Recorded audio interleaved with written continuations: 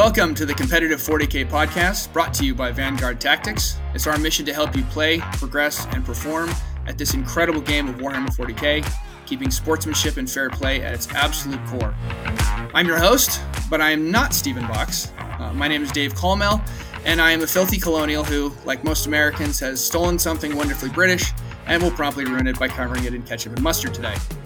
Fortunately for all of us, I am joined today by the founder of Vanguard Tactics, my good friend and 40K mentor, the Union Jack to my Captain America, Mr. Stephen Box. Steve, how you doing?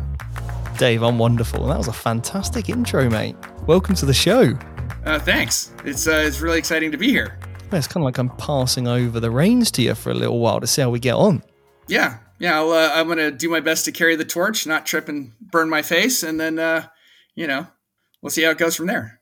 Nice. No, honestly, I'm excited for it. So before we move any forward, I think it's probably worth, Dave, introduce yourself a little bit. So how long have you been playing 40K? Okay. So I've been playing 40K since around 1995. I was working at a comic book store when I was in college, and one of the other guys there played 40K and said, you should check this out. So I checked it out, and I've been playing on and off since 95. And then I took a long break because of adulting responsibilities, which we all know and hate. And then I got back into it, like I think a lot of people did during COVID, during the lockdown. Everybody was like, well, I got all this free time on my hands. I've got that pile of shame off in the corner. I should start building and painting just so I don't go insane. And so I got back into it, and I had already been listening to this podcast. I'm an attorney, and at the time I was working in Southern California, and I was driving to and from courthouses all around the land and listening to your podcasts. And then I joined the Academy in September of 2020, I think. So I've been with the Academy for about a year and a half. And so that's my background. I'm a Tau player at heart, but I was selling my soul to the Death Watch last year. Well, you had a little stint with the Imperial Fists, first of all, right? And then we kind of encouraged you to move over to the Death Watch. Yeah. I didn't, when I first had gotten back into it, I hadn't played since like 6th edition. And then, when I just came back in right before 9th edition, and I was like, oh, okay, I just joined the Academy. I'll take my Tau to my first 9th edition RTT, and I got smoked. And so I was like, oh, everybody's playing Power Armor. I got to switch over to Space Marine. So I pulled out and dusted off my old Imperial Fist collection, and then realized about 5-6 months in that I was playing the game on hard mode. Yeah. And then, you transitioned over to Death Watch, right? And that's given you a little bit. You and I had that one-to-one call. We had that one-to-one video call, and talked about, what I wanted out of the game and my play style and all that. And you sold me on switching over to Death Watch, which I did. And then, I got some other great advice from Michael Costello, one of our great VT coaches, and he gave me some additional pointers, and I was able to take it all the way from never winning a thing at an event to going 3-3 at LVO a couple weeks ago. Yeah, absolutely. That's awesome, mate. No, that's brilliant. So, Steve, what are we talking about today? So I thought it'd be quite a good idea if we really looked at, obviously, the new chapter approved book. It's not something we've done yet, but the Warzone Nacmund Mission pack. And this is something that I'm really passionate about. I think this book is awesome. I love the changes. Obviously, I'm very biased in my position that I hold at the moment. But, I'm very, very happy that this has come out. And I think it's going to be really exciting for, the community. I think last time when chapter approved came out, there was a lot of negativity that the missions didn't change, just the secondaries. And the reason for that was obviously we hadn't had the testing ground to really understand who and what the missions were doing for because of COVID, because of lockdown. Most of the player base was still unable to play. Obviously, sometimes we, as a competitive place, are a lot more vocal, and we live in an echo chamber, and we need to remember there's a lot of people out there that aren't in that space, and Games Workshop need to make sure they cater for everybody. But enough time's going on, it's now a case of, looking at this with a much more sort of well-rounded approach, looking at new missions, new secondary adjustments to make sure there's better balance throughout the game. And I really think this mission pack is on point for that. So yeah, excited to talk you through it today, Dave. Great. But I think before we get into the meat and potatoes of that, I do believe we have some sponsor acknowledgments we got to throw in here. Yes, obviously, massive thank you to Siege Studios for providing us with their premium level of commission painting service. Our Tau army is now on the tables, which is awesome. Obviously, their codex is out, and honestly, that army is beautiful. So, Siege Studios, thank you so much. And also, we'll be heading over to a spotlight with James from Siege Studios to help you get battle ready at the end of this show. Also, we've got some announcements to do as well, mate, haven't we? We do. There's some exciting stuff coming up for Vanguard Tactics, so lay it on me. So the first one is the Academy is currently open for enrollment. Now, the Academy's been closed since October. So if you're listening and you're thinking, right, probably thought about signing up, now is the time, because you've got until the 25th to get enrolled on the Vanguard Tactics Academy. That is the last day you'll be able to enroll. So we've had a couple of requests for, it needs to coincide with payday. So we've extended it a few extra days just to fit in with people's budgets a little bit more. So the 25th of February is the last day you can enroll on the Academy. We've got lots of different options. And all you need to do is head over to the Vanguard Tactics website and you'll see all the different packages and tiers that we have. We've got payment plans. We've got a brochure that you can look through absolutely everything, all the different modules. And yeah, we've really spent a long time revamping the course, and we're really, really proud of it. So we took the old Academy, put it in the bin, and just made a completely new, better one. So it's going to be awesome. And the momentum we've got so far, we're currently in week 1. So if you do join next week, you won't be missing out on too much. It's very easy to catch up on the first week's worth of content. Awesome. And are you still going to be doing the 7-day introduction classes as well? So the 7-day challenge for beginners is going to be running every month. So we're going to be running that at some point in February or maybe the beginning of March. So we haven't got a date just on that yet, but the 7-day challenge will be back if you're completely new to the game and you just want to learn the fundamentals. It's a great introduction before then maybe doing the Academy later on in that time period. Also, we've had since the LVO workshop with Frontline Gaming went so well, Vanguard Tactics has now been invited back to every single super major that Frontline Gaming run, which is incredible. I'm absolutely stoked. So we are going to be running another workshop at the Bay Area Open. It's going to be our next one. If you would like to get onto the waiting list for that, as the last one did sell out at the LVO, whether you're playing at the BAO or not, if you're in the San Francisco area, is that correct? Yeah.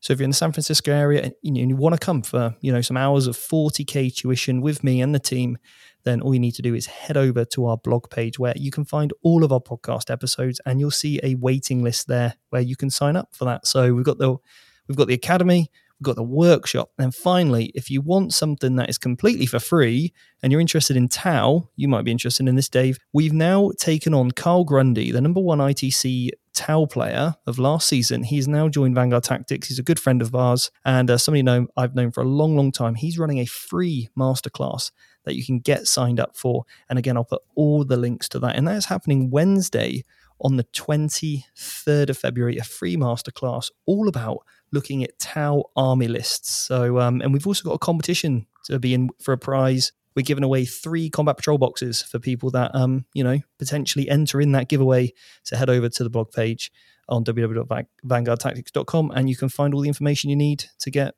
entered or any of those things that we spoke about today. That's great.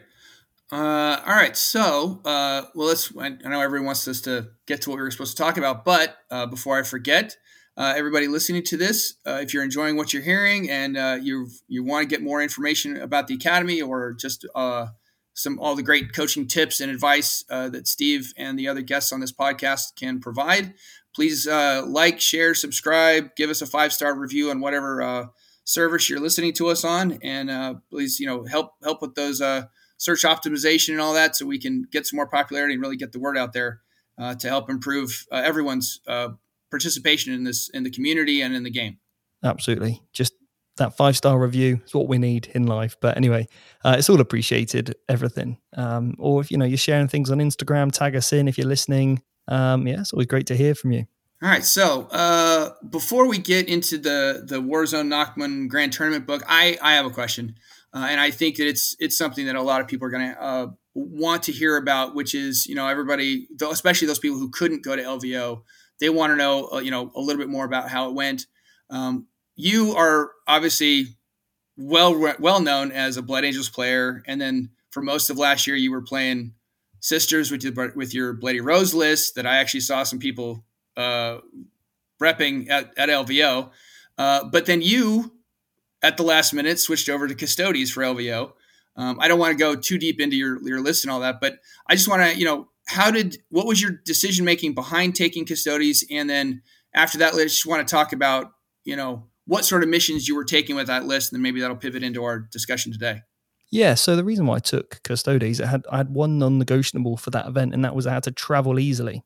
So I was limited by space of how much I could take in my case. And for me, the Adeptus Sororitas, my Order of the Martyr Lady list would not have, been able to survive the journey. So unfortunately, I took the Custodes. I actually really enjoyed using them. I actually started listening to some of the books of the lore around it as well to really help myself immerse into the play style a little bit more. And I actually really, really enjoyed them. So had a fantastic time there.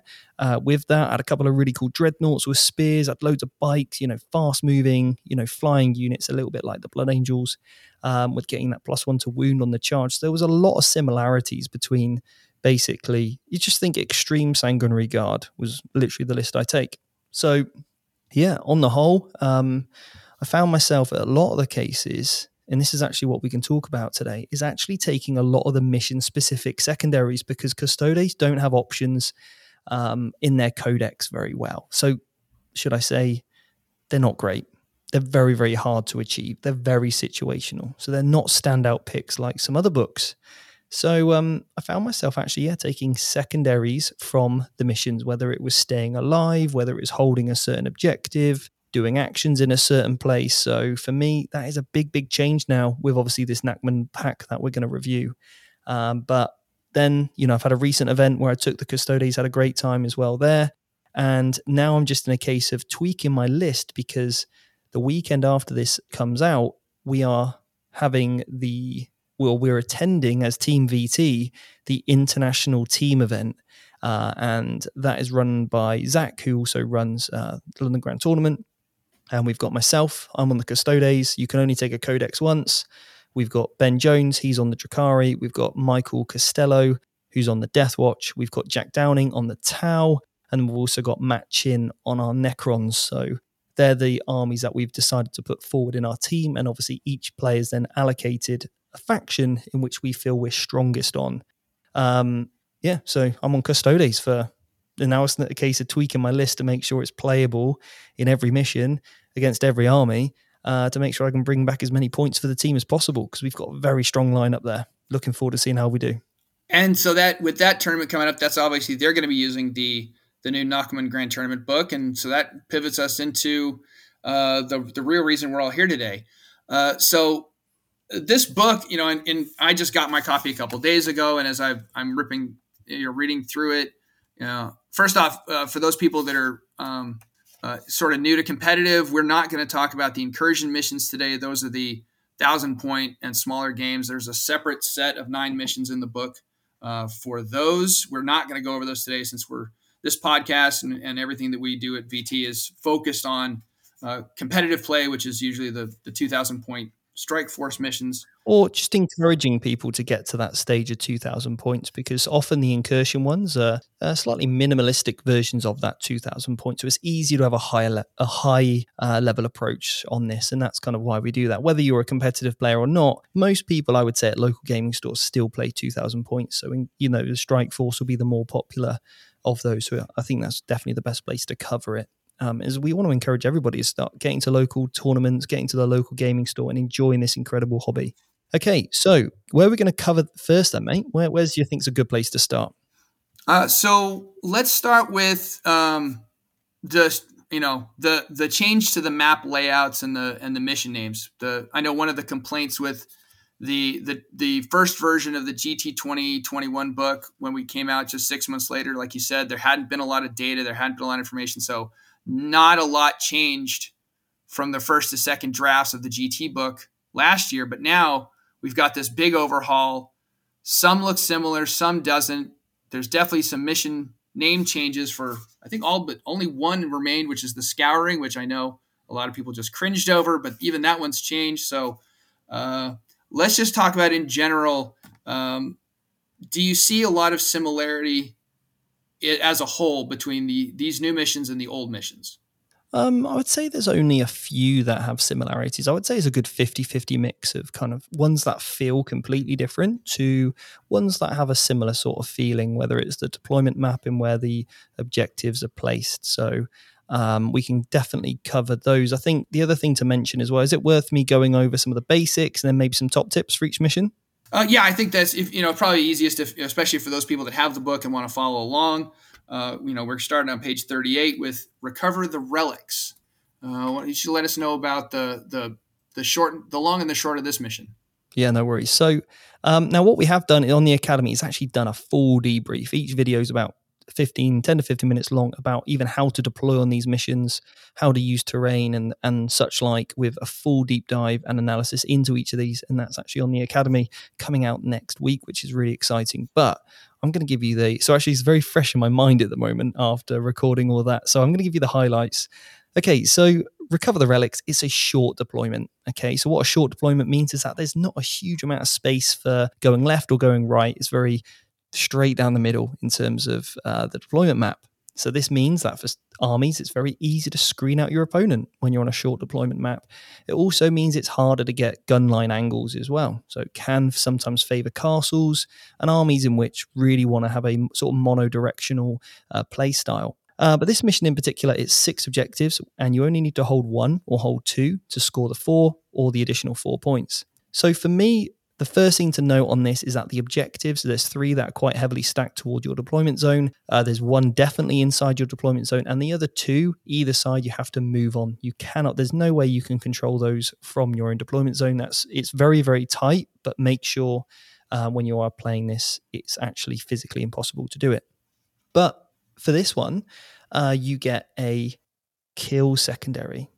This is a kill second part of the primary, should I say. This is the biggest change in the mission pack now, is that each and every mission, you score 4 points for holding, 4 points for holding another objective, and then 4 points for holding more. So rather than before it was 5, 10, 15, now it's 4, 8, 12. Okay, so that's the biggest change. And then also, we now have a second part to the primary, which means each and every mission you play is going to feel really, really different. So therefore, with this one, you score up to 3 points for killing a different unit. So kill 3 units, you get 3 points. Kill 4 units, you only get 3 points. Kill 1 unit, you get 1 point. So again, really important to understand, how do you pick up those extra primary points to max out that 45 threshold that you're looking to score? Because remember, you get 10 points for having a battle painted army. You can score up to 45 points on the primary mission, and then you'll score up to 45 points for picking your 3 individual secondaries, which are worth 15 points each still. So that the secondaries haven't changed in terms of scoring, just the primary. And then, like I said, each mission's got its own unique way of scoring some additional primary points, which means for us, looking at this mission, you want to maybe consider being a little bit more defensive. You want to make sure that you're using units that have the potential to kill more than 1 unit. So therefore, if you put this unit out and you know you're going to lose it next turn potentially, then you may pick up 1 to 3 units with this 1 unit. Therefore, you're always trading up in terms of points, if that makes sense. So consider a more defensive game plan on this mission. Things like banners from secondary objectives is a great one, or anything that allows you to do psychic actions in the middle of the table or stay back and still keep those psychics protected using Lookout Sir. And then also, secondaries like To the Last, again, a very, defensive-based secondary where you're trying not to die because it's in your interest to kill and not get killed, to make sure that you can swing the primary in your favor. And also you may as well lean into that in terms of, going for something like To the Last as well if you've got a really durable army. So secondaries for this one, we're looking at things like engage on all fronts can be an option. But if you are going for engage or the new retrieve Nacmund data secondary or stranglehold, then it might end up in you giving away lots of points on the primary. So just make sure you've got a really good understanding of how many points you're willing to give up by feeding these units to score different secondaries for you, because they need to be in certain places of the table. And obviously, full well knowing your opponent's probably going to pick them up, giving them 3 easy kills potentially. in your or in their next turn. So always bear that in mind. However, it's always better off scoring your secondaries and giving up full primary points, or because it's only going to be capped at 3, versus not scoring any secondary points and not giving them any primary. So it's certainly a less of two evils. But things like banners to the last, maybe even a psychic secondary in there, or a kill based secondary like Bring It Down, could be a really, really good type of secondary for this mission. Any questions on that one, Dave? No, but I do notice, and this is something I wanted to touch on, is that a lot of the missions now have scenario-specific rules that don't necessarily go to scoring, but they go to how the mission operates as a whole, or how you're supposed to play the mission. Yeah. So, like this one has recover relics. What exactly is that rule? So that basically you only receive your Battleforge bonus at the start of the command phase if you control one or more objectives in your opponent's territory. Okay. So your opponent's territory is the ones that are basically in no man's land, and and now the territory is now basically divided up. So it's very clear on the map which is the territory. So remember, if at the start of your command phase a player controls an objective in their opponents, then they receive that extra CP. So if you want to play defensive, then obviously you might not get that command point. And this is what you really need to weigh up: are the victory points worth more than the command points? And that's something you really need to consider, or pick and choose when you need to control the the objectives in your opponent's deployment zone. But constantly trying to do it may end up you running out of resources too fast and giving away too many points, or spreading yourself too thin. So on this mission, I'd be a lot less reliant on your command points, just because obviously it's going to be much, much harder to actually get them. And I noticed that there's at least 3 missions in the pack now that have some sort of restriction on whether or not you get that battle ready or that battle forged CP at the start of the command phase. So is that something that people are going to have to consider, take into account when they're building their lists? Because, last year, a lot of people would come with multiple patrols, or, they weren't quite worried so much. People would come in. I saw people at LVO coming into the game with, they'd already spent more than half of their CPs on relics and warlord traits and this, that, and the other, because they were relying on getting that one extra point every turn. Yeah. So I would look at it when you're really deconstructing your army, and you're deciding on the stratagems that you want to use.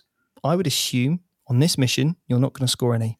So I would make sure you've got a stratagem plan using the command points you start with in the game, and that you wouldn't get any more unless you've got other ways like psychic powers or stuff to actually net you more CPs. Just assume you're going to get your 12, and that's going to be it for this mission, because it is a hard one. It's probably the hardest out of all of them to get that command point. So make sure you got a plan. Which is why I will be carrying an ethereal in every single one of my Tau lists going forward, but we can discuss that in a future podcast. Yeah, absolutely.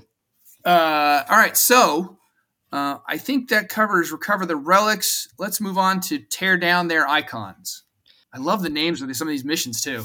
Yeah, so tear down the icons. This is a really different mission, I would say, than what we've seen before, in terms of the fact that we've seen this deployment map before, which is, I would say, a short edge but diagonal deployment map, and there's 5 objectives. So 5 objectives always leans really well into the hold more, because it's really easy to hold half and hold more at the same time, because there's one smack bang in the center of the table. So with this one, we've got it's a hold 1, hold 2. So hold 1 for 4 points, hold 2 for another 4 points. This one is all about planting explosive, and that is the mission special rule, is planting explosives. Now, you can do this with any unit, but you have to do this wholly in your opponent's territory. So basically in your opponent's half of the table, get your explosives down. And in order to do that, basically any unit can do it, and it's then completed at the end of your next command phase. However, if you're a troop or objective secured unit, should I say, so objective secured, then you actually complete this at the end of your turn. So having objective secured ability is going to be really important here. So whether it's a warlord trait that gives a unit objective secured or whatever it might be, then that's going to allow you to complete this action at the end of your turn, get those bombs down and explosives down in your opponent's territory, because each of these that go off at the end of the game, or which basically survive the end of the game, are going to give you 4 additional victory points to a maximum of 15. Okay. Now, once an explosive's been planted, you can actually defuse them as well. So there's an action your opponent can do to, prevent it from going off. And what they need to do is use any unit aside from aircrafts to actually, basically, what would be the word? Diffuse it. They need to roll a dice. On a 4 or more, it's diffused. If they're a troop or objective secured unit, should I say again, objective secured is the important keyword there. Then you get a +3 to that roll, so you automatically do it with an objective secured unit, providing that there's no enemy units within range of it. Now, it doesn't specify the range, so we're going to assume 3 inches, and I would play that 3 inches basically. That was me. So I got a question here that I was thinking about when I was reading this over last night. It says that you get each player scores 4 victory points for each primed explosive objective marker that is within their opponent's territory. Yeah. There's a middle objective. Of the 5 objectives on this map, there's one that's smack in the middle of the table. Yes, you also moment players, it's calling for you. But there's that objective, it's half in one territory and half in the other, so that's a viable one. No. For either side, right? So your explosives that you plant are nothing to do with the objective markers. So what you're going to do is you're probably going to need a token or something, because when you plant your explosive, you're actually going to plant that within 3 of your unit, anywhere on the table inside your opponent's territory. Oh, okay. So, I was reading this over thinking that we were planting bombs on the primaries, but it's anywhere as long as you cross that middle line of the table and get into your opponent's half of the table. Yes. The only thing you can't do is plant another bomb within 9 inches of your first one that you just put down. So this is going to make strategic reserves a valuable option, because you can bring stuff in off the sides and start planting explosives. Yeah, because it's done at the end of the movement phase. And again, them being objective secured, or any unit that can pre-game move, infiltrating units are going to be clutch in this mission. And I would always say, you want to get your explosives down as quickly as you can, and then ensure you've got plenty of units to keep feeding onto them, so that it's impossible for your opponent to ever actually defuse them, because they need to kill your unit off and then keep them basically off, or keep you outside of 3 from it, because as soon as you put another model within 3 of it, they can't defuse it. Got it. All right. Yeah, that one's going to be interesting, because it almost creates that primary almost has 2 primaries on it, because you've got your main primaries, like in most missions, you're taking and holding those objectives, but now you've also got this additional point that you're creating or to defend, and your opponent's creating that you need to attack, and it's gonna make the game very dynamic. Those static gameplay styles not going to work on this one. The other thing as well, it means that you need an extra abundancy of units that can do actions if your units that normally do actions for you are busy doing these actions. Because if you're trying to, retrieve data or do something else or raise a banner, it's going to be really hard to have enough resources to do all this with. I was going to say, seems like it's going to cause a problem for low model count armies like Custodes, Knights, Renegade Knights, things like that. Well, remember, any unit can do this. So a knight can still plant an explosive. But obviously, if it does that, then it's technically doing an action. So unless it can do an action in fire, then obviously it can't do anything else. Now, remember, with this, only one unit can do it. So you can't just have, you can't just chuck 6 explosives down turn 1 in your opponent's territory. It is only one unit that can do this. Okay, you happy with that mission? Yeah. So sorry, GSE players, your guys are not bombing half of the table in one turn. No. And we will move on to Data Scry Salvage. Okay. This one, this looks very similar to the old Vital Intelligence. It is. And also the mission-specific special rules the same, as all very familiar, that you'll probably understand. But this is a long diagonal deployment. It's 6 objectives, and this is a hold 2, hold 3 mission. So a little bit harder on trying to get those primary points. But the mission special rule here is data intercept. One of your units can attempt to do this action on your backfield or deployment zone objective, and then at the end of the turn, you'll score a number of victory points equal to the number of objectives markers you control in no man's land. So there's 4 objectives in no man's land, so you can score up to 3 points per turn. So you need to do the action, basically, do the data intercept part. That's the action, and again, it's the end of your movement phase, and you've got to be within range of your objective marker in your deployment zone. And then, everyone that you control at the end of your turn, you're going to score an additional point for. Now, one thing to note as well, it's got another part to this rule, which means you've got data terminals. Data terminals are what we call sticky objectives. If you have an objective secured unit from your army in your command phase controlling an objective, then that remains yours until it's taken off you. So you can actually leave the objective, but that's only with an objective secured unit. Okay, so before it was any unit, if you held it in the command phase, it would stay yours. Now it's objective secured. So you'll see this word objective secured coming up a lot more in this book. We're putting a real emphasis back onto the infantry, the troops of the game to really make sure armies look and feel like a proper army, which is awesome. Yeah, I know, and we'll certainly get to that when we get to the secondaries. There's been a lot of changes there with troops, the emphasis on troops and objective secured there too.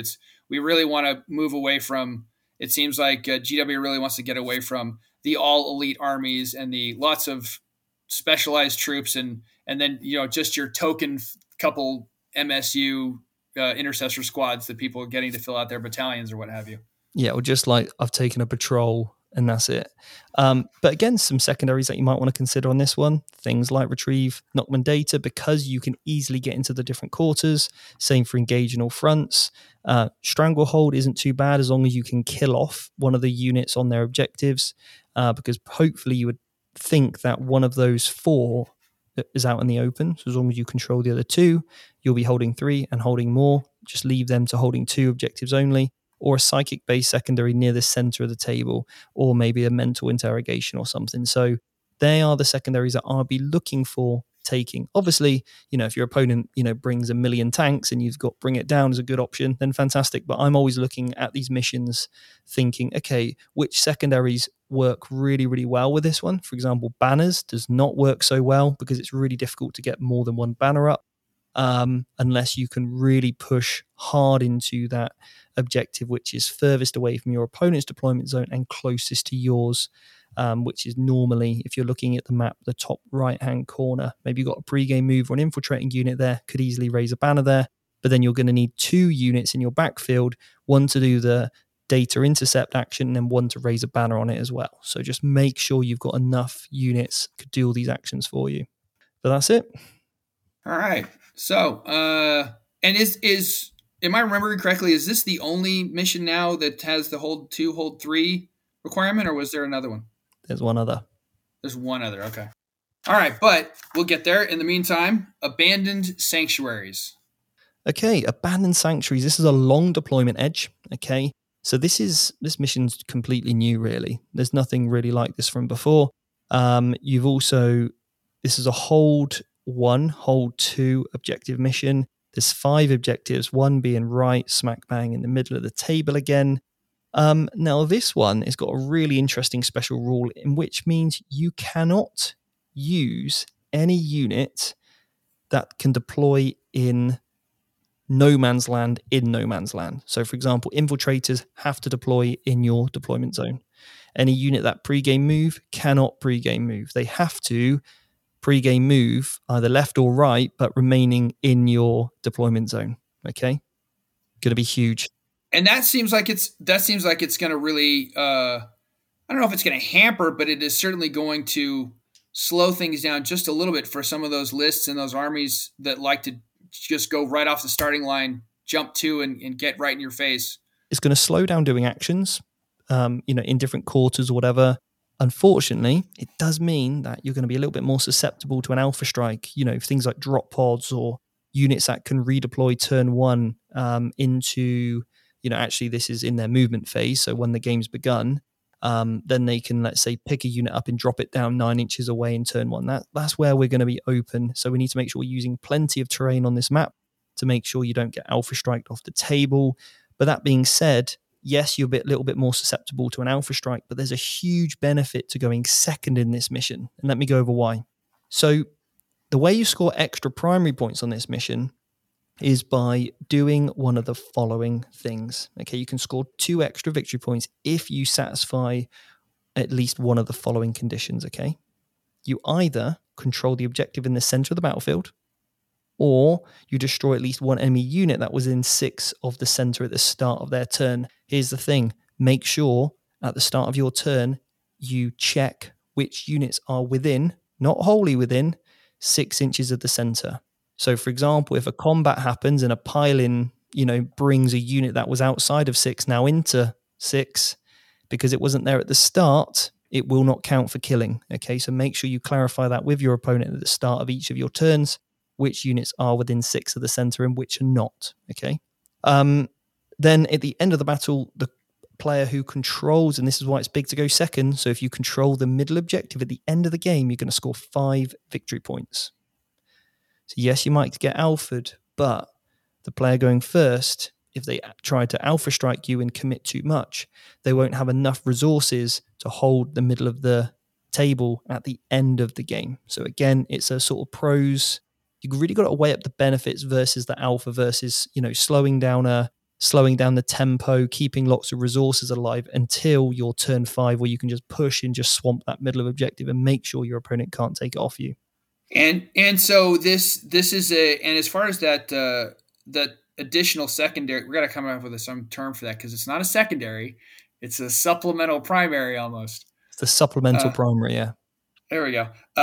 It's called Secure the Sanctuaries. It's 2 points if or. It's not an if. It's not an and or. So you're only going to get 2 if you hold the objective in the middle, or if you kill one enemy unit. You're not going to stack it up and get 4 in one turn. No, correct. So is anybody who wants to try to rack up those points is probably not going to want to, unless they're talking about a big brick of Dark Angel Terminators with all the fixins, they are probably not going to want to try to just camp on that thing and hold it all game. No. You're going to have to pace yourself, yeah. So again, a couple of secondaries that might work really well. Anything that requires doing actions in the middle of the table, things like Stranglehold, again, holding half and more, and any kill or psychic-based secondaries would also work quite well with this mission. So keep those in mind. And my, just coming off a year of playing Space Marines, everybody defaults to Oaths of Moment. My thinking was, I can get Oaths points. But if I'm trying, or a Space Marines player trying to camp on that middle objective to get those Oaths of Moment points, they're also presenting themselves to get shot off the table and hand those 2 points to your opponents. You may not want to have that automatic reflex of, it's a center objective, I'll take Oaths. Yeah, exactly. Because you might be giving up.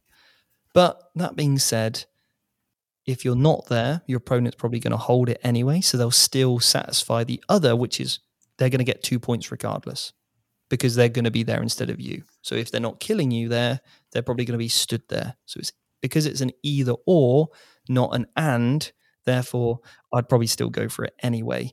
But obviously Oath of Moment really relies on you going second, and therefore you already know that your opponent's going to get the upper hand if they go second. Do you really want to double down on something, or are you better off going for a secondary that might work better if you go first, just to balance out the game a little bit more? All right. This is the advanced level of thinking and contemplation that I have gotten out of VT, and I know a lot of other friends that I've made in the academy have all developed thinking that we didn't even consider before we joined. And that's exactly it. It's just understanding that kind of the evaluation of in the pros and cons to every single aspect, right? And that's kind of what we want to make people, is just better critical thinkers, and also to put the game in your hands so you can have a game plan, make sure you score the points you want to score, and rather than being really reactive to what your opponent does, you can actually, execute the game plan you want to do, which is the most important thing. So what's next, mate? Awesome. All right. So next, on to mission 22, conversion. Okay. Nice. So this is very similar to sweeping clear that we've seen before. in terms of the quartered-based deployment. Now, remember, this is going to be the map where you're closest to your opponent. There's only 18 inches between you. And again, with quarter deployment, there's 5 objectives. There's one straight in the middle once more. And with quarter deployment, again, it's very easy to reach those other quarters. So when you're considering your secondaries, do bear that in mind. But with conversion, we're looking at holding 1 and holding 2 again. You also now get 2 points for holding a no man's land objective. And there are 3 in no man's land. So that is the special rule or special primary supplement, as we mentioned earlier. You score basically 2 victory points if you control 1 or more objectives in no man's land. You lose a point if you don't control your own in your deployment zone, which, you should be holding anyway, but there's a potential to lose points here. But there's also a potential to gain 4 points if you nick the objective marker in your opponent's deployment zone at the end of the player turn. But that's going to be super hard to do, because if your opponent's good, like you should be doing, is screening out your backfield really, really well, making sure you've got some objective secured units on there. And again, on the Academy, we show you lots of different ways to really hunker down and fortify an objective. And that's exactly what you need to be doing on this mission. You really need to be, leaving a little bit more behind on your backfield objective, rather than just, I've got a Thunderfire cannon, or I've just put a whirlwind there, or I've got this 1 unit of 5 Cabalite warriors. We need a bit more than that, because if it gets stolen, that's a 4 big swing points you've just given to your opponent. Now, there's a mission rule on this one. Okay, a very specific mission rule, which we call, on the Academy, we're calling mission quirks. So this is what we mentioned earlier. You're only going to get your CP if your warlord's on the battlefield. Now, he is allowed to be in a transport, but if you're that person that loves to send off your warlord into combat turn 1 or turn 2, as soon as they're dead, no more Battleforge CPs for you. And that also is going to count if you start him off in Deep Strike. Correct. So he's not on the battlefield. So that's going to definitely affect some deployment life choices there. One of the big differences between this and, like you said, it's very similar to the sweep and clear map before, which obviously it was popular for things like engage in all fronts, but before it was a lot of the way I saw people playing it was everybody would flood the middle, especially because the deployment zones were so close together. It was you only had a 9-inch dash to get to that middle objective. But now you're going to get those 2 supplemental primary points by taking the no man's land objectives that are to your left and to your right. Yeah. So it may be to your advantage to forego the middle and focus on going to the sides and spreading out. Yeah, so the great thing about this is this mission in particular opens up armies that have better mobility. Okay, so before, when I looked at this mission, typically an army would spearhead down the middle and they would just hunker there and score their points. And actually, if you didn't have a bully-based army like that, then you were kind of at disadvantage. So what we wanted to do with this mission is just make sure that every army can play it. And I think this is one of those key nuances that you've mentioned there, is having no mobility to really be able to reach either side. So you can still take Stranglehold and maybe just leave the one in the middle. You go for the 2, one forward and 1 to the right-hand side of where we're looking. So I think that's a really important distinction to make, is that we want each of these missions to be really playable by every army, rather than one type of archetype that we've seen in the past. Which I think also goes to the idea of people are going to really have to start making sure that they have balanced lists coming into tournaments, or even just going to the casual games at your local game store or in your friend's garage. You got to have these balanced lists, because you don't know what mission you're going to roll for or you're going to get assigned. Yeah. And if you're playing all of one style and you don't have the mobility and you land on this conversion, you are up a creek. You are. And I've got some list considerations at the end of this that we can go over. So some top tips. And again, this will also be on the blog page for you to check out, so you can read that in your own time. Awesome. All right. So without further ado, the mission that gives 2021 competitive players nightmares, the Scouring, except it's not the old version. This is not your dad's Scouring mission. It's the all new version. Steve, what's different? Okay, so the Scouring, still 5 objectives, but there's some significant changes here. You're only 12 inches from the center, not 14. You don't have the weird cut-off bit at the edges. So it's just a short deployment, not a super short deployment, which it was before. So it gives you a little bit more width to spread out. Also, the next change is that it's hold 1, hold 2, not hold 2, hold 3. Again, another really important consideration there. So with this one, the mission quirk, as we call it, the little mission special rule, is that you can basically do an Auspex scan on an objective. Okay. Now, you are going to score up to 3 points, and there's 5 on there, so there's 15 points total you could score for this part of the primary. Score 3 points for each one that you successfully Auspex scan. Now, when you do this, you do an action at the end of your turn, like usual, but you cannot do this if there's any enemy units within 3 of that objective.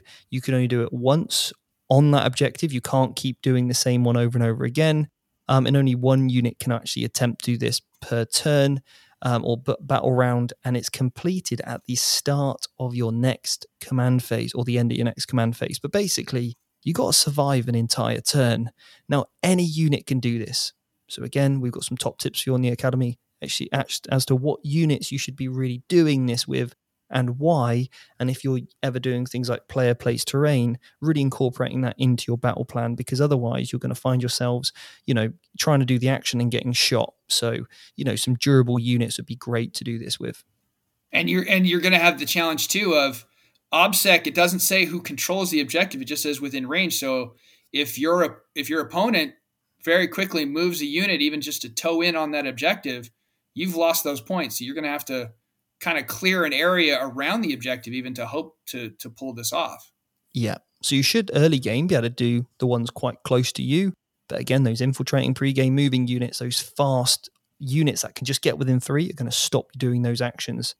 And again, we need to consider the rules around doing actions. Typically, you can't advance and do actions, and typically you can't fall back and do actions. So therefore, what we want to be doing is making people advance and making people fall back, because as soon as you do that, they can't do actions. So using your techniques on the table and your strategies with your units to even just tag a unit can be really, really powerful to stop them doing a really important a really important action like this to get those supplementary primary points. Awesome. I think everybody will stop fearing the scouring now. And now we're going to go on to, I think, what is probably the most unique map. And it's certainly unlike anything we had in the last year's GT book, and that's Tide of Conviction. Tide of Conviction, yeah. So this is a long deployment edge. It's 6 objectives, and this is the other one where you've got to hold 2 or hold 3 objectives to score those points. So when you look at the objective placement, you can actually see you've got the center of the table, and then there's 2 objectives very close to this, okay? And this one in particular is, again, one that you're only going to get your CP at the start of your turn if you control the objective in your deployment zone. So again, really make sure that's fortified. Make sure you've got durable units that can't just be shot off quite easily. And make sure you're considering terrain to make sure you're keeping your units alive there. So that's really important, is getting that CP, hold your own objective. Now, this mission, the supplementary part of this, is called Overrun. And basically what you need to do here is at the end of your first, second, third, and fourth turn, you score 2 points, okay, if you control at least one objective market in your opponent's territory. Okay, so just 2 points. If you hold 2 of them, you don't score 4, it's only 2. It's basically 1 or more. And then at the end of the battle, so basically at the end of turn 5, each player scores 4 victory points if they control the objective marker in their opponent's zone, and 2 for each objective market in their opponent's territory, for a maximum of 8 points per player. Okay, so it's 2 points for turns 1, 2, 3, 4, and then it's for whichever one you hold, and then it goes to 4 points for your opponent's deployment zone 1, and then 2 points each for the ones in their territory. Okay, is that clear? Yeah, absolutely. And this seems like it's a mission that's going to really require some resource management. Would you agree? Yeah. To make sure you've got those units by the end of the game to get those additional points. Yeah. So again, end game scoring's huge. This sort of part of this, so making sure you've got plenty of resources back left to do that. Some fast combat units, hopefully with objectives secured, to just go in there and get that objective off your opponent in their deployment zone is going to be massive as well. And again, going second, big advantage here. Really big advantage. So if you're going first, you're going to have to be aggressive. You can't just let your opponent, sit back and then go cool. Then they just swamp all the objectives and score 8 points at the end. And then they'll probably score the hold more as well. That's a huge swing. So again, making sure with this one, you're really hunkering down and holding your objectives, denying your opponent from actually holding them. And given the odd shape of how the primaries are spread out, what do you think are some good secondaries that will be reliable for people on this one? So again, I think you want to be somewhere near the center of the table. It's not a bad option. So any actions in the middle, stranglehold, some psychic actions in the middle of the table, mental interrogation, they're all going to work really, really well here. Engage is quite hard because of the new changes to engage in all fronts. Banners is going to be okay. It's not too far to move out in order to get those first two that are quite close to you. I believe you've got to literally walk about 2 or 3 inches to get those first two banners up. But remember, your opponent's going to be pushing on them. So make sure you're backing it up with some characters, some heroic intervention, some blocking, some obsec if you do go banners, because it's going to be tough. Your opponent's going to be going for them. Got it. All right. So we've only got a couple left. Next one is called Death and Zeal. Okay, so Death and Zeal. This is my favorite one. And the reason for that is because myself and Lawrence Baker from Tabletop Tactics did this mission for White Dwarf, and it's out this month. Oh, awesome. If you want to read me versus Lawrence in a battle report, an old school nostalgia White Dwarf battle report, pick up this month's edition of White Dwarf, and you can read how myself and Lawrence got on with this mission, Death and Zeal. We were asked to go up as playtesters to, show off what this mission was all about. We had a great time. He used his Drakari, I used my Adeptus Sororitas at the time, and yeah, we had an awesome game. So fantastic read as well. All right, so grab this month's White Dwarf, throw on some flannel, and turn up the Nirvana, and it's an old school '90s battle report from White Dwarf back in the day. Absolutely. So Death and Zeal, 5 objectives. Same map as that Sweeping Clear, that quartered-based deployment. So it's really close again. It's that 18 inches away. So 5 objectives. It's hold 1, hold 2. The mission rules. Okay. So again, this is one in which is what we call sticky objectives. If you hold the objective with an objective secured unit at the start of your command phase, it remains under your control. Okay. Then the supplementary part of the primary is called Direct Assault. At the end of each player's turn, the player who scores it scores 2 if they satisfy one of the conditions. Okay. Or 3 victory points if you satisfy both. So the first bullet point that you could satisfy is basically control every objective marker on the table. Now, it sounds really difficult, but there's a reason why that was put in. Because the second part of that, and this is the one that you're most likely going to be looking for, is or you control at least one objective you did not at the start of your turn. Okay, so basically, grab an objective you didn't hold at the start of your turn, you get 2 points. The reason why the first part was put in about holding every single objective, which sounds on the preface really difficult to do, is because if you've done really, really well and you've literally got every single objective and your opponent hasn't taken you off any, you shouldn't have been punished because then you can't score those points again. So that's why it's one or of those. And then the second bullet point is, so you get 2 points for doing one of the top ones I've just read, and then you get another potential option to score 2 points with this bullet point. Basically, destroy an enemy unit that was within range of an objective at the start of their turn. So again, clarify, hey, you got this unit and that unit, they're currently within range of that objective. If I kill it, I get the 2 points. Correct? Cool. We've agreed. We know which units I've got to kill. If you do both of those, so basically if you control an objective that you didn't at the start of your turn, and then also you kill a unit, you're going to get 3 points instead of 2. Have I made that clear? Yeah, I think so. It's setting aside the hold every objective on the battlefield, which, to me just sounds like you've already gotten tabled anyway. So, but you hold one objective that you didn't hold at the end of your turn. You hold an objective that you didn't hold at the start of your turn. That's 2 points. You destroy one enemy unit that was in range of, not necessarily holding, but in range of an objective marker at the start of your turn, or you do both and you get 3. Yep, there we go. All right. So again, with quarters, things like retrieve Nacmund data, engage in all fronts, doing an action in the center of the table because there's an objective there anyway. and Stranglehold, holding more, psychic interrogation or warp ritual can all be good secondaries on this one. Okay. The other thing you might want to consider is a Pierce the Veil, because if you look at the battlefield edge, it's all the way along. It's actually quite easy to do Pierce the Veil on this map. So do consider it. Don't write it off, okay? I actually have a funny story about Pierce the Veil. I've only ever taken it in one game, and I actually was able to use it to max out 15 points, and I ended up scoring 95 points total in that tournament game.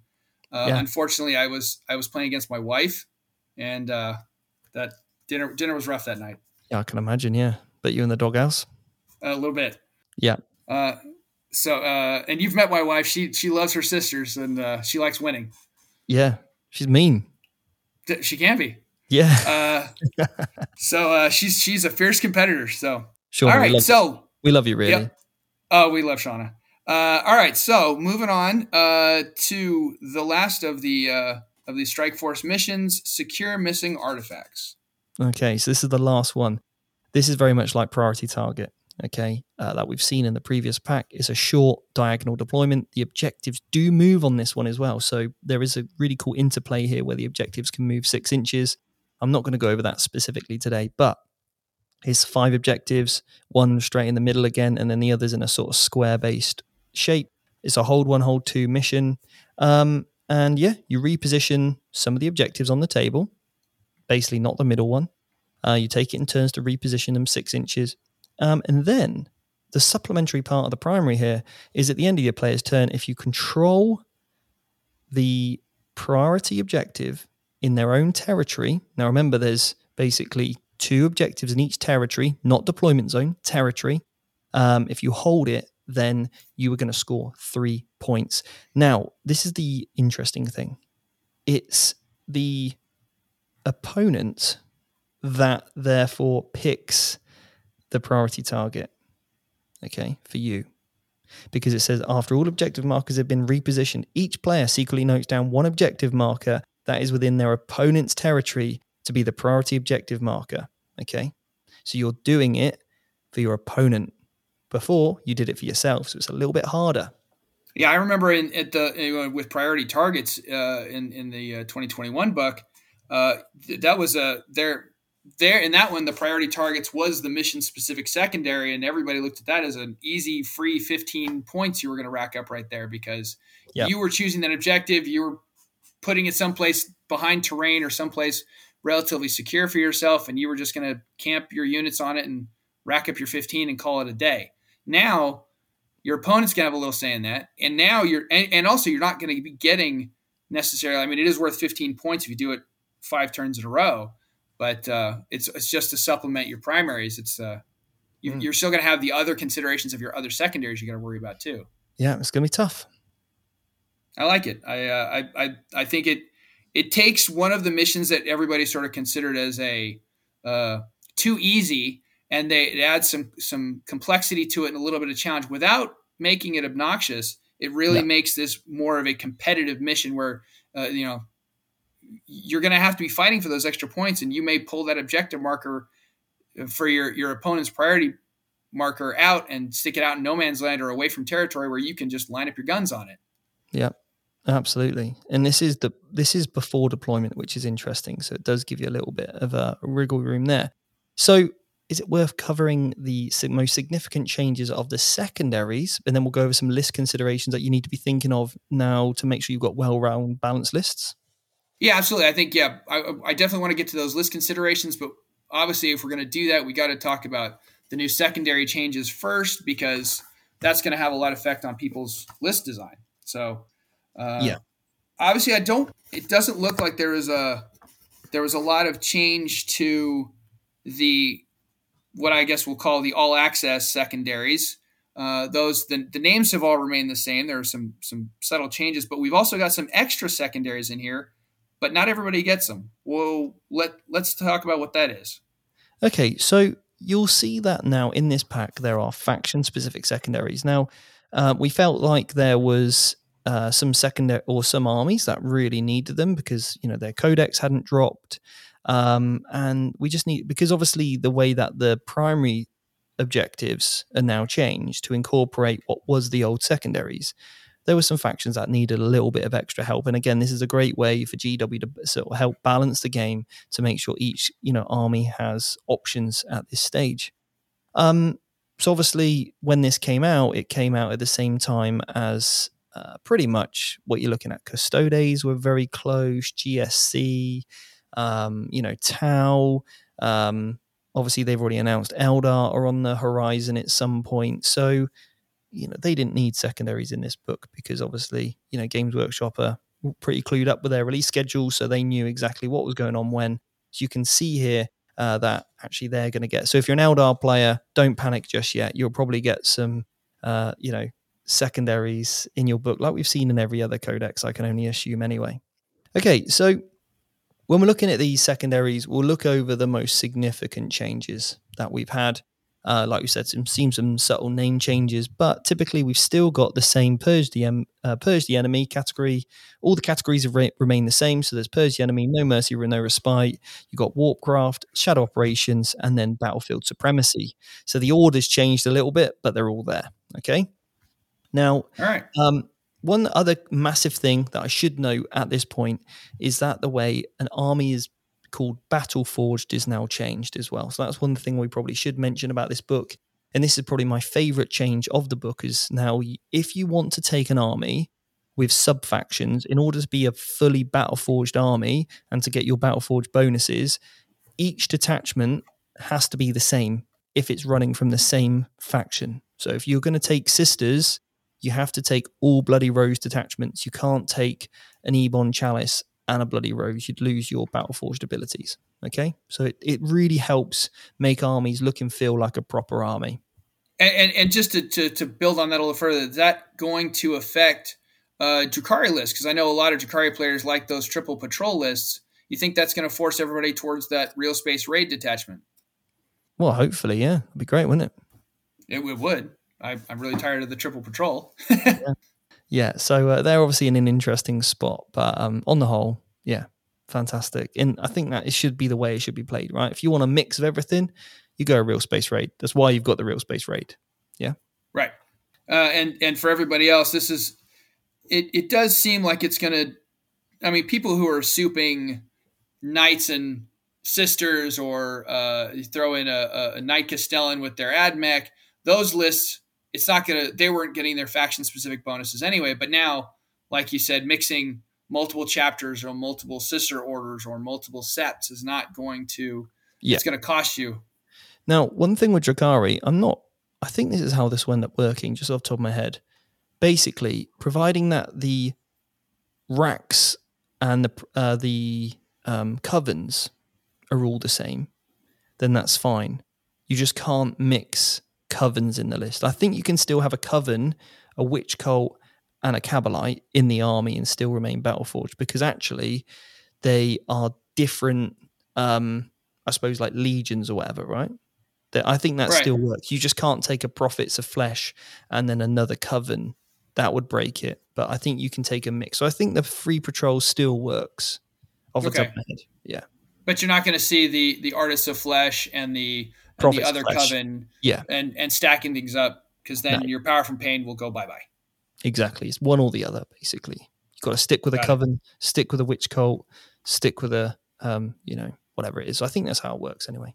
All right. So the first category, Purge the Enemy, we got the same 3 missions. There's the Astra Militarum mission, which we won't go into. But the others, Assassination, Bring It Down, Titan Hunter, they don't look like they've changed to me. Am I missing anything? You are missing one subtle change. What did I miss? So Assassinate's the same. Titan Hunters are the same. It's Bring It Down is now changed. Bring It Down used to be units under 10 or less used to give up 1 point. Now, this is the problem with the Raider, is that the Raider would only ever give up 1 point. So you could face off against 6 Raiders or maybe 6 Venoms. So you've got 12 vehicles to kill and it'd only give up 12 points, which is ridiculous because that's pretty much the entire army. So it's now changed to 10 to 14 give up 2 victory points, which now includes Raiders and Rhinos. Yeah, it's a small change, but it's by shifting things 1 point, they're going to make the transport spam, rhino rushes, the fish of fury that people are talking about coming back. Certainly the raider venom lists. Those are all going to be giving up a bit more points now. Bring It Down is going to be a lot more viable against those lists. Yeah, absolutely. Yeah. Yeah, and that's exactly for it, right? So same like trucks or whatever for orcs. So yeah, slight subtle change of that one, but the rest have remained the same. All right. So moving on to the next category, No Mercy, No Respite. This is the category that has no prisoners, grind them down to the last. And then obviously in this book, we won't go into them, but there's additional missions for those interested. There's a mission here for Chaos Knights, one for Tyranids, one for Chaos Demons, and one for Chaos Space Marines. And then, sorry, Chaos Space Marine players, this secondary does not give you 2 wounds yet. But your codex is coming, I'm sure. Who knows? Maybe it never will. Don't break hearts like that. We like half of our listenership just fell over and had a stroke. Don't do that. Wouldn't be that the most ultimate troll ever? Yeah. Anyway, so okay, so No Mercy, No Respite. We're gonna have this whole like English American kind of thing going on, aren't we? Oh yeah, because I'm going to be pronouncing things completely differently than you are, and couple of ground rules, right? Yeah, it's not. I can't even think of how you guys pronounce it. It's not the semi-final; it's the semi-final. Okay. For us, that's regional. That's a regional thing. Some people will say semi, some people will say semi. Depends on what part of the U.S. you're from. But that one's You and I had a conversation at LVO when we were having dinner about valet and valet. Yes. Yeah, so they're 2 separate things in the UK. Anyway. Yeah, well, that's a whole other podcast we could have. Though if we're going to talk about pronunciation, you got to say the word for me, Steve. Say Zephyrim. Oh my God, I can't even pronounce this one, regardless of the accent. Zephyrin? There you go. Yeah. We did that? Okay. Yeah, cool. Yeah, Zephyrim. There's an M on the end. It's Zephyrim. Zephyrim. Okay, cool. Yeah, there you go. Cool. All right, but people are not here to listen to us debate about linguistic regional differences. We are here to talk about No Prisoners, which does have a significant change to it now. Yes, so slight amendment here. Basically, again, this was quite a hard one to score, so just added in a sneaky little bit of an extra one, which basically allows you to get some additional points if you fall between some certain brackets. So if your score now, basically you kill some stuff, you kill models with wounds, and you add all them up, and then divide it by 10. And that's how many points you score. So if you kill 100 models with 100 wounds, if you kill 100 models with 1 wound each, you divide that by 10, you'll basically get 10 points. And then you'll also then fall within this extra category. So if your score's between 50 and 99, you score additional point. And if your score is 100 or more, you score 2 additional points. So if you've killed roughly 50 wounds worth of your opponent's models, that's worth a little bonus extra point there. Yeah, you get 6 rather than 5. All right. Grind them down. No changes there to the last. It seems like they clarified a few things regarding drone units. I don't remember that rule being in there the last time, but I don't. As far as scoring, it doesn't seem like there's much change to that one either. Correct. All right. So, moving on, the psychic secondaries, which has a top player I don't care about except Report of the Witch. What are the changes? What are the significant changes of Warpcraft? So no change on Abhor the Witch, no change on Pierce the Veil. Warp Ritual is also the same as well. The biggest change is with Psychic Interrogation, and you read it and you think, it's the same. But no. Now, you do not need visibility to the character you want to psychically interrogate, which means you can interrogate people through walls. Big change. Makes this a whole different, easier secondary to score now, just because the word visible is no longer there. Yeah, that's going to make things very interesting for psyker-heavy armies, Grey Knights and Thousand Suns, so they can set it aside and go, hey, I don't want to clog the middle on some of these new primaries, but I'm going to certainly sneak around and get in range and start interrogating people and be behind obscuring terrain, and there's nothing you can do about it. Absolutely. You got to either deny the witch or you getting interrogated. So again, nice way of scoring some decent points there. Yeah, it gives another nice option, which I feel like psychic interrogation was the one that was taken the least of these four in the last book. And we'll probably see it's one of the most popular now. Yeah, that change is going to certainly make it much more viable. Mm-hmm. All right, and then shadow operations. So there was no faction-specific ones in Warpcraft. There's no faction-specific secondaries in shadow operations. So now we've got raise banners high. Seems like it's pretty much the same, but investigate signal seems to have changed a little bit. Yes, this one before was really, really hard to score because basically as soon as your opponent was in the middle, you couldn't do this action. So it needed a change, and I think this change is fantastic. Basically, you now have an opportunity. You can still do the action at the end of your movement phase, but you've got to clear out any enemy units in the center. So it's just really, really nice here where, again, one infantry unit can start to do this action if it contains 3 or more models at the end of your movement phase and wholly within 6 of the center. Then it's completed at the end of your turn if the unit attempting, obviously, is still wholly within 6, and there's no enemy units that are wholly within 6 as well. So again, clear out the middle, and you got your points. Nice. And then the one I think a lot of people have already heard rumor of, Rod is gone. Pour one out, ladies and gentlemen, for retrieve Octarius data. Long live retrieve Nacmund data. Yeah, R&D. We won't call it Rod. We're just going to call it R&D. What's the shakeup here, Steve? Okay, so it's infantry or biker unit can do this, but basically everything else is the same. You've got to do this action in a quarter of the table, more than 6 inches away from any other quarter, but you need to roll a dice. And you're going to roll a dice, and you need to roll equal to or less than the number of models performing the action. Now, I always roll 1s, so I'm still good on this one. No matter what I take, I'm solid, right?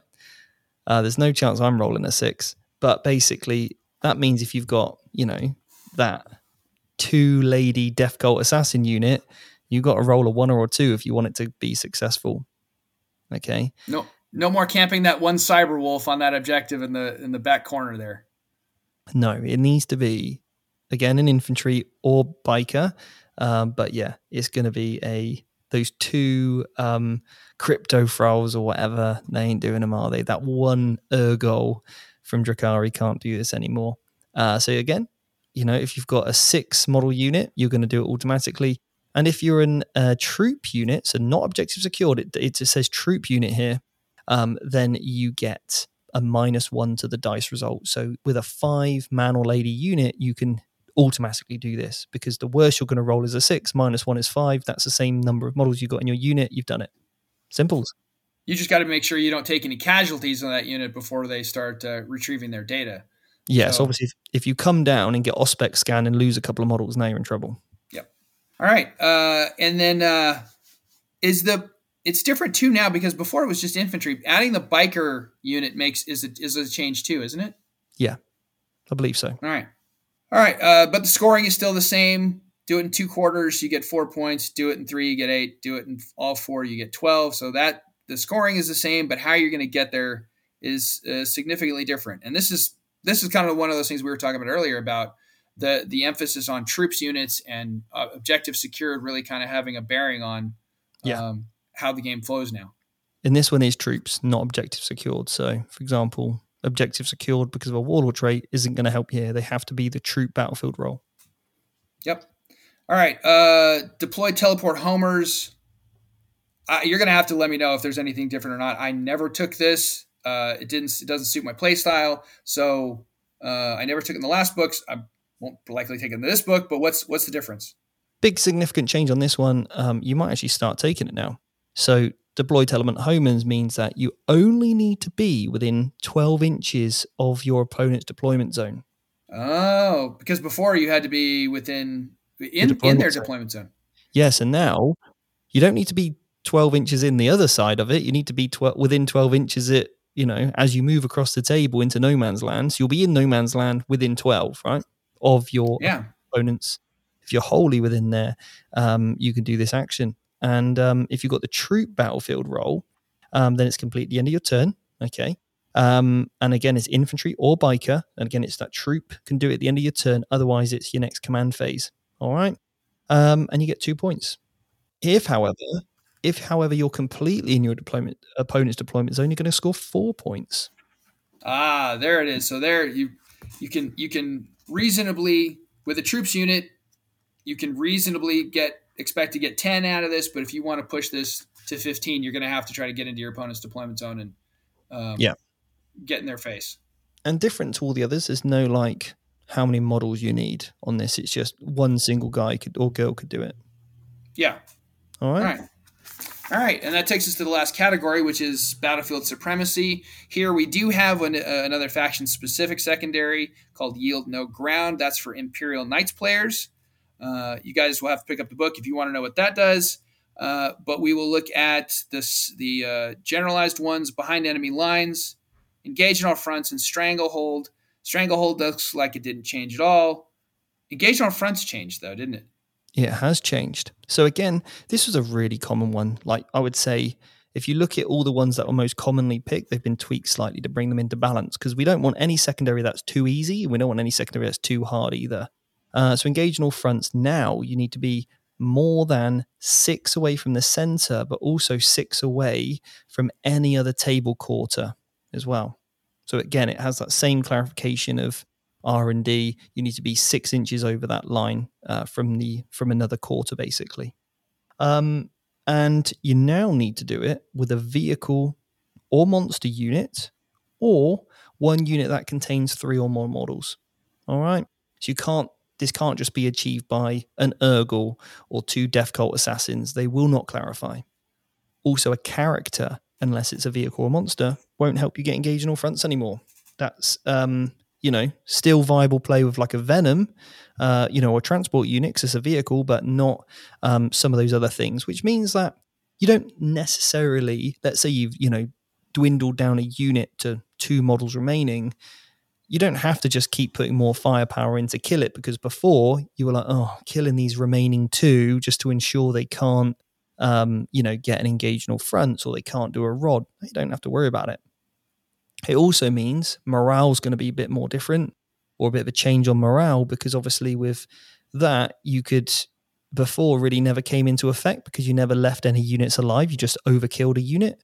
Now you might leave units alive thinking, okay, cool. As long as I've got them down below 3, if they fail morale, cool, then they might end up losing the unit. So morale will become a little bit more of an impact here just because more people will leave them alone until they naturally run away. And I like the change that it's that just having that one Cold Star commander or that one cartwheeling succubus is not going to just dash from one side of the line to the other and pick you up another couple of points. There's these additional qualifications make it not challenging, but less easy. It's not going to be as easy to just sort of sneak those points out with half a thought. Yeah, and I think a lot of these games now don't expect 100 points. I think you want to be aiming for 80. 80 is always my goal. I try to score in a game. I want to be scoring 10 to painted. I want to be scoring 30 points on the secondaries, 10 for each, and I want to be scoring 40 points on the primary. And if I can achieve that, then hopefully there's some wiggle room up or down to make sure I can seal the victory. But again, it's always scoring that 80 points is my magic number that I'm working towards. And that's a realistic expectation for me in a game.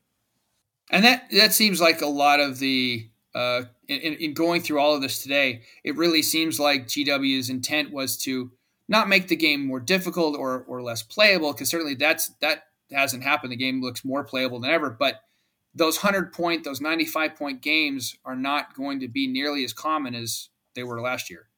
Absolutely, yeah. We want people to have closer games that go to turn 5, that go to the end of the game where the game still hangs in the balance. That's what we want. It's nice close games. Yeah. Even some of the one of the most memorable games I had at LVO, I lost it, but I lost by I think 6 or 8 points. It was a very close game that came down to the wire. That was much more enjoyable than winning a game 90-15. Yeah, absolutely. All right, and then behind enemy lines, last one. I don't think there's a change here. Let me know. Am I missing something? No, I think it's the same. Okay. And that covers all the secondaries. So now, Steve, I'm going to turn it over to you. And what are some of the, with all this information that we've talked about today, it's been a big information dump. Certainly, guys, save this podcast and listen to it a couple times over to help you prep for your next tournament. But now, Steve, what are the list considerations that most players, especially newer players, should take out of all this? Okay, so I've got 5 for you. All right, 5 top tips with a sort of a bonus one as well. So the first one is more objective secured units. Okay, and ideally with the troop battlefield role primarily. Okay, so that's kind of really what we're looking for is troops and units that can gain the objective secured ability for whatever reason. So then you want to start looking at warlord traits, stratagems, relics that can give or take away objective secured. That's going to be absolutely crucial for securing some of those extra little whatever it is we've spoke about today, where these things have come up, doing actions easier, getting those supplementary primaries, or getting those sticky objectives and keeping them to be yours. So again, much more paramount is objective secured and the troop battlefield role. Second to that, this is the sort of bonus one, I would say. If you don't have that access to that, then take unit sizes of 6 or more. Have more durable, larger units. So that, therefore, if you've got a 6-man unit of swooping hawks, they don't have the troop battlefield role, but 6 swooping hawks are going to guarantee you, a Nacmund data every single turn. All right, you don't have to roll. On that time you roll a 6, and you're like, oh, I didn't do it this time, and then you lose your unit again. Just take a unit, that one extra model, because if it's going to get shot, regardless of whether it's going to be susceptible to blast or not, it's not going to matter. It's probably dead. So just take the extra 6th model. Storm Boys, just take 6, don't take 5, where possible. So just take those extra little models where you can. That's going to certainly help you on those secondary considerations. One of the other things that you want to make sure is you just want more durable units as well that can stay alive to do some of these actions for you as well. So certainly build into some durability rather than offense. I would certainly lean towards, because you're always in a little bit more control of your defense and you are your offense in most games. Include plenty of units where possible which have the pre-game move ability or infiltrate. So anywhere where you can set up on the table, or you can pre-game move, or warlord traits, relics, stratagems that allow you to sort of hop around the table. As in when you need to, are going to be really, really powerful in this edition of the game. So any stratagems or relics that you can have access to, redeploy 9 units away from your enemy unit, it's going to be great. Really, really good stuff. Fast combat units, just to get in there, steal those objectives off your opponent, get that big 4 by, taking your opponents off them, combat units that can go in, clear an objective. So again, fast combat units. And if you can get some OBSEC on them as well, even better. Now, my final 5th tip is include some psychers into your list to sort of open up some of those secondaries, because you're always better off now having the option for mental interrogation or for warp ritual or pierce the veil than you would have been just not including one because Grey Knights were everywhere or Thousand Suns were everywhere at one time. We're not really in a heavy Grey Knight or Thousand Sun meta so much as we were maybe a few months ago. So having a Bore the Witch as an option isn't necessarily great. There's no point catering for that one army, whereas you're better off countering for all armies. So just incorporating some sort of psyker into your list. Inquisitors, for example, from Imperium armies could be a nice little addition if you've got the points, or if you feel like you need them. So definitely a nice little addition there to help you with these secondaries. Awesome. Yeah, I know a lot of people were seeming to take, with that last point, a lot of people were seeming to take the psychers out of their army because they were so afraid of Wrath of Magnus and Thousand Suns. But then for whatever reason, people just haven't leaned too heavily. Grey Knights got a lot of attention, but Thousand Suns didn't get the love that I think a lot of us expected them to. I think it's a great codex. I'm surprised we haven't seen more lists, but that risk of running into that 1,000th player is so low that you might as well put your psyker back in and get the Pierce the Veil, have the psychic interrogation. Yeah, absolutely. I agree. All right. So we've covered the primaries, we've covered the secondaries. I think it's time for our Battle Ready segment with James from C Studios. Before we get to that, I got one question for you that I wanted to ask. Do you think that any of that the popularity of the player placed terrain and the player optimized terrain, obviously the way LVO did it was great with the player optimized terrain. It was a big part of the workshop that you coached through the night before LVO. Do you think that is going to be affected positively or negatively by all these changes to the primaries and secondaries? Oh, I mean, I think definitely it's going to all go together in the same direction to help us have more balanced and interactive games, making sure that we're not table turn one from, having player optimized terrain.